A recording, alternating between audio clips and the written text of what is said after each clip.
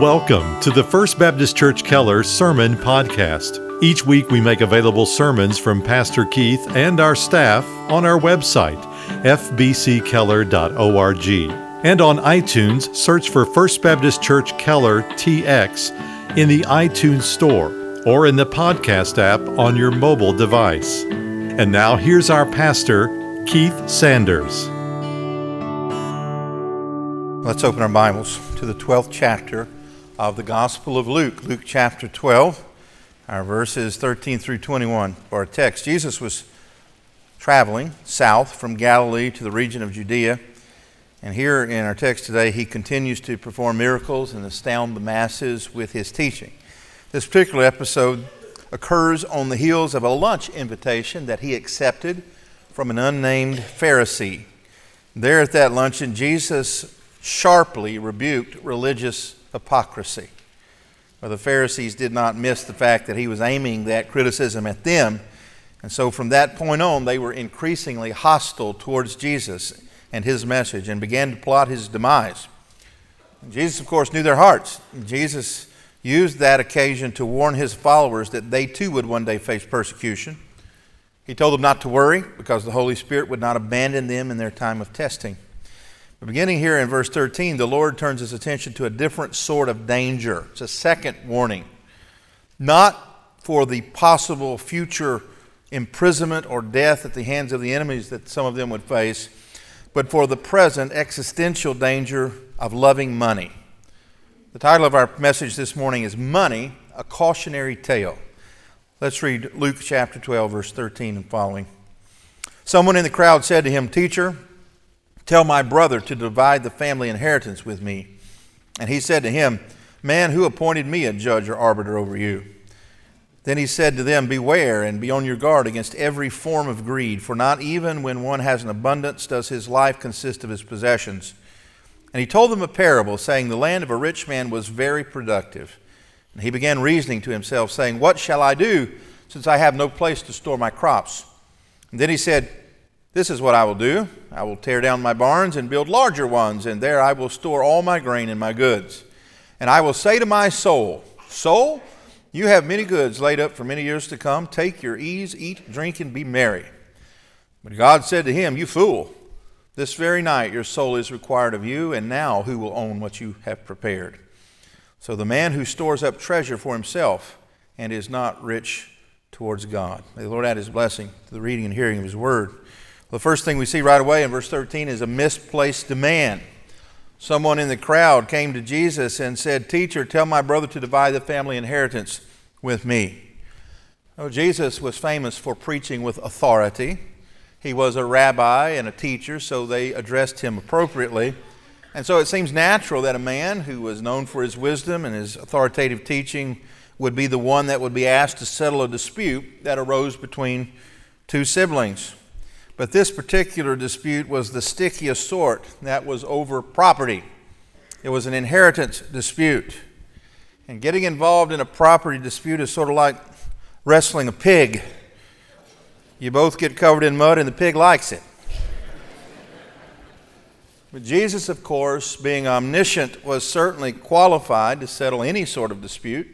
He, after all, is the judge of the living and the dead. He would have been perfect and just in his rendering. So why does he deflect? Why does he say, "Who appointed me a judge or arbiter over you?" If anyone was qualified to be a judge, it was he. Well, I think it's because if he had done so, if he said, "Okay, I'll settle the dispute," the people would have lined up around the block to have him settle their petty financial disputes. He didn't want to lose focus of his real mission. And he said he came to seek and to save the lost. He had set his face towards the cross, and he would not be distracted to the right or to the left. And friends, I believe there is a danger today in our church and in the church writ large that we will lose our focus on the gospel and on the Great Commission and become distracted by the political and social issues of the day, which are generally symptomatic of the real issue, which is that people are lost. And so Jesus resisted that temptation as we must. So instead of setting up an outdoor courtroom and say, "Come one, come all," Jesus instead used the occasion to give a timely warning. Look at verse 15. Then he said to them, beware. The same thing he said earlier about the leaven of the Pharisees. Beware the leaven of the Pharisees. Now he says, beware and be on your guard against every form of greed. Now, how would you define greed? Well, greed is a selfish desire for more than is necessary or sufficient. A selfish desire for more than is necessary or sufficient. Jesus seems to indicate it can take on many forms. He said, beware of every type of greed. But when we think of greed, we generally think about greed for money. It is the most obvious type of greed. But we must remember that money is a morally neutral thing. It's neither good nor evil. It's just a thing. It can be used to buy medicine for a sick child. It can be used to buy a weapon to commit a murder. It's neutral. But the Bible is filled with warnings about the use of money, the attitude toward money, specifically the danger of the love of money. The Bible says the love of money is the root of all kinds of evil. An untoward desire for wealth. The Apostle Paul declared that riches are deceitful. Now, why would he say riches are deceitful? Well, things are deceitful when they make promises they don't have the ability to keep. And so people who have a lot of wealth may think things like, if I had enough money, I would be happy, or I'd always be healthy, or I would be more secure. And yet all of us know people that have more money than they could ever spend in 2 lifetimes who are miserable and sick and anxious. And this is the point that Jesus is making. He says that even when a man has an abundance, his life does not consist of his possessions. Life, in other words, is more than things that money can buy. Saw a bumper sticker that said, "He who dies with the most toys wins." We could interpret this verse to say, he who dies with the most toys is a fool if he's not rich towards God. In fact, probably the clearest teaching about money in the Bible is you cannot love God and money. Those things are mutually exclusive. You will either love one or hate the other, or vice versa. And so we're told in several places, do not lay up for yourselves treasure on earth, but rather we are to lay up treasure in heaven. That is to invest your life, your time, your money in kingdom things. And to illustrate his warning about money, Jesus tells a stunning story. Verse 16, and he told them a parable, saying, the land of a rich man was very productive, and he began reasoning to himself, saying, what shall I do, since I have no place to store my crops? Then he said, here's what I'll do. I'll tear down my barns and build larger ones, and there I will store all my grain and my goods, and I will say to my soul, soul, you have many goods laid up for many years to come. Take your ease, eat, drink, and be merry. Now, he begins the story by getting the attention of the audience. Jesus is a master teacher. It's a simple declarative sentence. He likely knows that many in that audience are farmers or make their living in agriculture. And so he says, the land of a rich man was highly productive. Now that tells us 2 things, that this man had a year in which he had a bumper crop, and this was not the first time, because he was a rich farmer. And so he was already rich, and the rich got richer with yet another bumper crop. Times were good for this farmer. Now, I want to stop right here and say there is nothing wrong with turning a profit. God is not anti-capitalism. God blesses man with minds for business, and he blesses men and women with physical health. They should use those things productively. God told our first parents, Adam and Eve, to go forth and multiply. And the sin of the rich farmer was not productivity. Heavens no. The sin of this man was idolatry. The very first of the 10 Commandments is a prohibition against having anything ahead of God. It doesn't have to be a statue. It can just as easily be a bank balance. I think the key to deciphering this man's idolatrous heart is his use of personal pronouns. Take note how many times he refers to himself and his possessions, I, my, mine. I counted over 10 as I was reading just now. Not once does he recognize the fact, seemingly, that God made the land that he farmed, that God made it fertile, that God watered it with his rain so that the crops could grow, and he withheld pestilence that could have destroyed it at any moment. Rather than thanking God, he congratulated himself and awarded himself a plaque that read Farmer of the Year. Well, as often can happen, abundance, in this case a bumper crop, created a problem. Now, if you're a farmer, that's a problem you'd like to have. But it was a problem. The problem was, I don't have any place to put all of this crop. Incidentally, take a note in your margin that is generally what happens as we accumulate things. Rather than make our life simpler and easier, it complicates our lives. His barns were not large enough to hold the produce, and now there could be a number of solutions to that problem. Can you think of some? I just wrote down a couple. One, he could share with those who had less. There certainly must have been farmers who didn't have a good crop that year. And what if he sold the crop and built a school for farming? If he was such a great farmer, why didn't he share that knowledge with the others? But his solution was, here's what I'll do. I'll tear down my old barns, and I'll build bigger barns, and I'll store my grain and my possessions, and I'll retire. Now again, I don't believe we should take this as a rebuke or prohibition against productivity or even expansion or even retirement. It's a good thing when your business prospers through God's blessings because you can create jobs and you can give other people in the community an opportunity to better their situation. The problem with this man is that his plan was to take the Lord's blessing, hoard them, and use them exclusively on his personal pleasure and gratification. And that's why Jesus calls him a fool. His motivation was not, how can I help my fellow man? How can I help God's people? How can I invest this wealth in kingdom work? He was interested in personal ease and comfort. And so he says it out loud. Here's what I'm going to do. I'm going to put up my feet and I'm going to settle in for a long, unproductive retirement.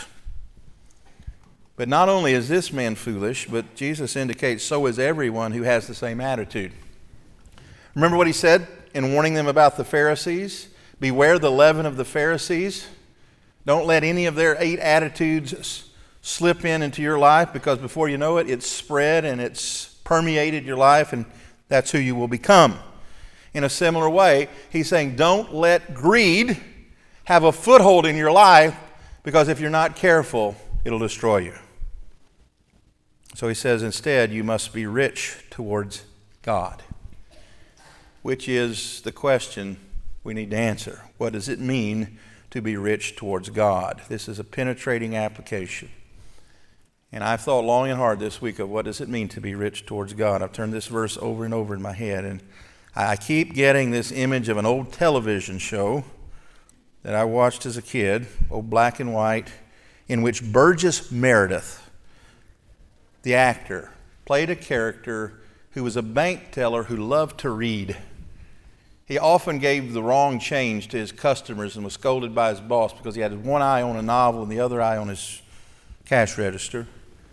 And during his lunch hour, he would often go into the bank vault and close it so that he could have a few moments of peace and quiet to eat his lunch and to read his favorite book. All he wanted in life was to be left alone to read. And while one day he was having his lunch in the bank vault, there was an apocalypse. A nuclear war broke out, and everyone on planet Earth died except Burgess Meredith, because he was protected in the bank vault. And he walked out, began to shuffle around. He realized what had happened, and he was in despair, suicidal. But as he was shuffling down the street, he noticed a sign that said Public Library. The door was ajar, and he went in, and all of the books were pristine. They had not been destroyed by the bombs. And he began to smile because he realized his wildest dreams had come true. He had all the time in the world, no one to bother him, and all the books in the world. And just as he was rejoicing in his good fortune, he stumbled, and his glasses fell to the ground and broke. And he was legally blind without them. And here he was in the presence of untold riches of literature and unable to enjoy them. That's the picture of this man. He had everything he thought his heart desired to fulfill his life, to make him happy. But rather than taking away the things, God took away his life. Do you remember what Jesus said last week to his disciples? Don't fear the one that can kill the body. Fear the one who can kill the body. Cast your soul into hell. Here is that parable again. God took his life. God can do that. It's an incredibly vivid application. Friends, our lives are nothing more or less than a stewardship. Our time, our talent, and our treasures are on loan from the Lord, and one day he will call us to account for how we've spent them. One day every one of us will stand before the Lord and give an account of our lives. I am pleading with us all today to make sure that when we stand before the Lord, that we will have been rich towards him. Let me give you just a few ways to be rich towards God. One, be rich in worship. Give him your best in worship. Be excited and enthusiastic about gathering with God's people. I'm not talking about jumping up and down and putting on a show and drawing attention to yourself. I'm talking about when it's time to gather in the Lord's house with the Lord's people. Look forward to it. And be here. Be enthusiastic in your study of God's Word. Be rich in service to one another. Jesus says when we have ministered to the least of our brothers and sisters, we've done it as unto the Lord. One of the great honors of my life was preaching the funeral message of our former senior pastor, Leroy Patterson. I was his intern, later his assistant before his sudden death, and he often told me on our hospital visits that we are never to be too busy to serve God's people. Now, I try to remember that, though I certainly fall short. But Jesus taught when we serve the least, we're serving him. Don't measure out your service then in small doses.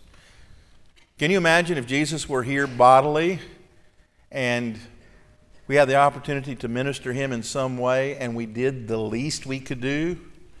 No, don't measure out your service to one another in small doses. Lavish your service on those who need your help. Be rich in service, but also be rich in time. Don't you find out the older you get that the things you value change? When you're a young person, you have your whole life ahead of you, you think that your greatest asset is your house. When you're a teenager, you may think it's a car. But as you get older, you realize your greatest asset is your time because it's finite and fleeting. This is true in our relationship to God. Spend time with God in prayer and Bible study and memorization. The Apostle Paul, near the end of his life, seemed to recognize this and said what he wanted most was intimacy with Christ, to know him, to fellowship with him, not to get from him the things he wanted or needed, but just to spend time with him in his presence was the greatest treasure that he could imagine. And then fourthly, be rich in investing your finances in kingdom work. Now, some of you have noticed that I don't make a habit of preaching about tithing. Some of you have asked me why. So rather than going around to each of you individually, we'll do it here, okay? I believe in grace giving. I believe we're in the New Testament and we are under covenant of grace. But I also believe that grace will be more generous than law. I practice tithing. My wife and I do. I teach my children to practice tithing, but we view tithing like we view training wheels on our children's bicycle. It helps them to get up and moving and have confidence, but it was never intended to be an end unto itself. Tithing for us is a way to train ourselves to avoid the temptation of greed. And I'm going to do something this morning I struggle whether I should or not. I'm going to tell you some of the rules, if you want to call them that. I choose to call them boundaries or aids that my family uses to help us avoid the sin of greed. I tell you this not because I don't struggle with greed, but because I do. I need help. And so I put some safeguards in my life to help me avoid this sin. One of the men in ministry that I most admire is a guy by the name of John Piper. And the reason that I admire him so much is that he has sold literally millions of books all over the world, and he's never taken one penny of royalties. He gives it all back to his local church. He lives on a very reasonable salary, and he lives very frugally, though he could be fabulously wealthy. And someone asked him at a conference one time, "Why don't you take royalties?" He says, "Because here's the way I am. If I buy a pack of Juicy Fruit gum, I chew it all in 10 minutes. The last thing I need is a lot of money." And so to discipline himself, he puts these boundaries, these bumpers in his life. And so when Melissa and I got married 16 years ago, we did the same. And here's the first one. We tithe off the gross of whatever the Lord puts into our possession, not just salary, but any other gifts or windfalls through the year. We tithe, give 10% of that. But we try to see that as a floor and not a ceiling. That is a beginning place and not an ending place. And then beyond the tithe, we give regular gifts. And in our context, that's through our Global Impact offering and through our building program, but also to ministries and organizations that we believe in. The other thing is that we try to be on the lookout for people in need. I say this to our staff in the area of service. Set your default setting to yes rather than no. Be ready to give. Now, all those things sound great, but before you're able to tithe, before you're able to be generous, before you're able to help people in need, you have to have some other measures in place in your family. And I want to talk about those. We determined early on that we were going to use credit wisely. We had friends who had gotten themselves in a lot of trouble by the overexposure to debt. And so we have one credit card, and we use it for groceries and gasoline and clothing, and we pay it off every month and use the little cash back on that for things we splurge on.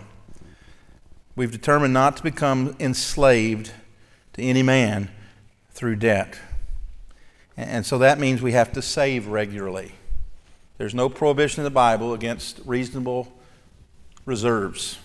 In fact, in the Old Testament, we are told to consider the ant who puts away when times are good so that he'll have something to eat in the lean times. One of the reasons so many Christians are handcuffed financially and unable to be generous when they see a need is that they have spent everything they've had and they have nothing extra to give.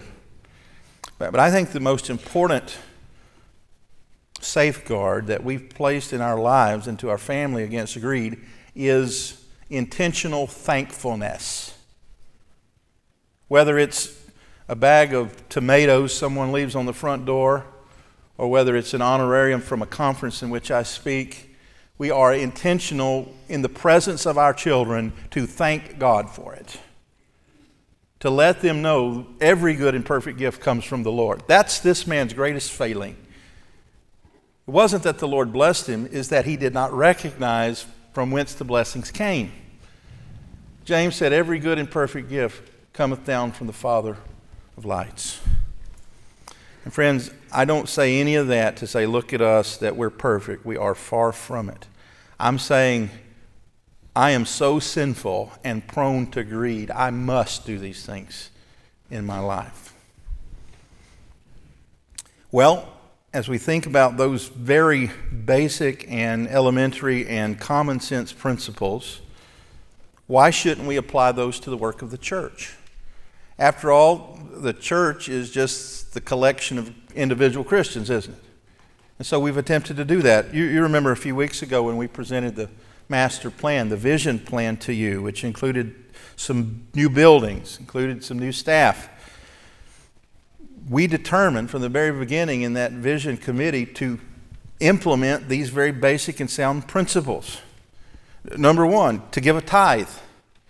And so we've said 10% of anything that comes into our vision fund that we're going to use to build buildings around here, 10% of it is going to go outside of the church to help others build buildings and to send missionaries. And we've committed to that.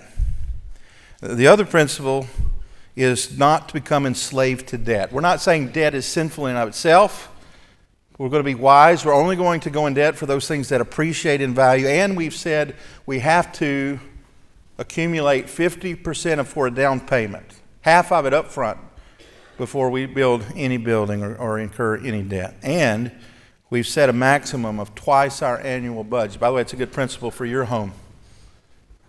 Don't incur debt for your home more than twice your annual budget. And we've committed to do that here. Now, we know that things happen that we can't foresee, but those are just common sense measures that we take to avoid the sin of greed. Because just as you can express greed in your personal finances, we can express greed in our church finances. And we really prayed long and hard about that was not the case. And you might remember that our first founding principle of the Vision team is Soli Deo Gloria, which means what? For the glory of God alone. That is, in all of these projects and all of these dreams we have for the future, none of them will be undertaken unless we can answer in the affirmative that we're doing it for God's glory. Friends, churches build buildings for all sorts of reasons. Sometimes the pastor wants to build a building as a monument to his personal ego. I pray that'll never happen here. Sometimes we build buildings because we want to impress the neighborhood. Sometimes we build buildings on speculation. Well, if we build a building, more people will come. We've determined to do none of those things. That we will build for need, and we will build if we can use that building for the Lord's glory and not anyone's personal gratification. And so pray that we'll be able to do that. I made a decision 25 years ago when I was called to pastor. That decision was that I would not spend my life shaming people or badgering people or manipulating people to give their money to support the ministries of the church. Instead, I determined to help all of us, including myself, from the Scriptures catch a little glimpse of the glory of God, to value Him supremely. And friends, I am convinced that when all of us catch a glimpse of God's glory, when we value Him above everything else in the world, we won't have to manipulate you to give to His work. You'll do it out of gratitude. You'll do it with excitement and with joy. So what is the warning here in this parable? This man is set before us as a warning, an example of those who bought into the deceitfulness of riches. He believed three primary lies that riches and wealth tell. The first lie that riches tell is that they are supremely valuable, that there's nothing to be valued more than riches, because that's what we're told. That's what, if you watch a golf tournament this afternoon, you'll be inundated with advertisements about those who manage your money that tell you if you give your money to us and let us manage it, you'll have no problems the rest of your life. You'll spend the next 30 years on a sailboat, carefree. Don't you believe it? Money possessions are not supreme. By the way, even if they were right, even if they got you 12% for the rest of your life, there's no guarantee you'll be happy. There's no guarantee your life will be free from anxiety. There's no guarantee you'll live to see a day to enjoy it. God is supremely valuable. He will not tolerate anything, including your possessions, that vies for the affections that belong only to Him. The second lie this man bought into is that possessions are eternal in duration. His strategy was tear down the barns, fill them up, kick back your feet. You've got enough to last many years. The problem was he didn't have many years. The Bible called him a fool and says, tonight your life will be required of you. None of us know how long we have, and so it's a fool's errand to say we'll do this or that. James said, You can make plans, but always do them with the idea, if the Lord wills. And so, if God is supremely valuable, and the things of God are supremely valuable, and the things of this world don't last, they don't. That's why the Bible says, don't lay up your treasures here, because they depreciate. If you buy clothing, moths will destroy it eventually. If you invest in precious metals, they'll eventually rust. Peter says they'll one day melt with fervent heat. No matter what you do, it can be stolen from you. So why not place your treasure in heaven? Why not invest in the kingdom? Here's the third and final lie that this man believed. He believed that possessions were the best insurance against unforeseen circumstances. If I have enough money, it doesn't matter what happens, I'll survive it. Friends, the best insurance against unforeseen circumstances is walking closely with the Lord Jesus Christ. Because if He's with you, as we saw last week, what can man do to you? If God is for us, who or what can be against us? David said in the 23rd Psalm, yea, though I walk through the valley of the shadow of death, I will fear no evil. I've known many a wealthy person, when they came to their dying day, were terrified, full of anxiety and grief, because their wealth had no ability to comfort them. But friends, if you'll trust in the Lord, you'll entrust all your possessions to Him. You'll entrust your life and your time to Him. If you'll entrust your family to Him, you will never be disappointed. I didn't say you'll have a lot. I didn't say you won't have any problems. I say if you trust the Lord, you will never be disappointed. Will anybody say amen to that? Amen. Let's thank Him for that. Heavenly Father, Lord, we thank You for Your word. Lord, we thank You for Your warnings. We need them. And just as surely as if we're not careful, we'll become pharisaical and fake in our piety, there's another danger for Christians, and that is greed. Father, before we know it, we'll be pursuing with the same speed and intensity the things of the world as our lost neighbors are. Father, help us to be different and distinct from the world. Father, help us to value You above all things. Help us to be rich towards God in our time and in our worship, in our service to one another, in the way that we spend our money.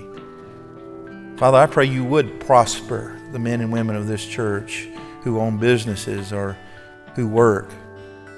Grant them favor with their supervisors, Lord, not so that they can grow wealthy and forget about You, but Lord, so they can provide for the needs of their families and give You glory. And then have their default setting set to yes, that they can help others who are in need. Lord, we believe You're glorified when we hold the things of this world loosely in our hand, that we trust You and not things. And Father, I pray if there's anyone in this room who worships money and possessions, that today would be the day that You would convict them of sin and judgment and righteousness. Draw them, Father, away from that false idol of things to worship the one and only God through Jesus Christ. Father, I pray You do these things for Your own glory, for Your own name's sake, and we pray them in Jesus' name. Amen. Thank you again for listening to our broadcast. To learn more about First Baptist Church in Keller, Texas, or to hear more sermons by Pastor Keith and our staff, visit us online at fbckeller.org.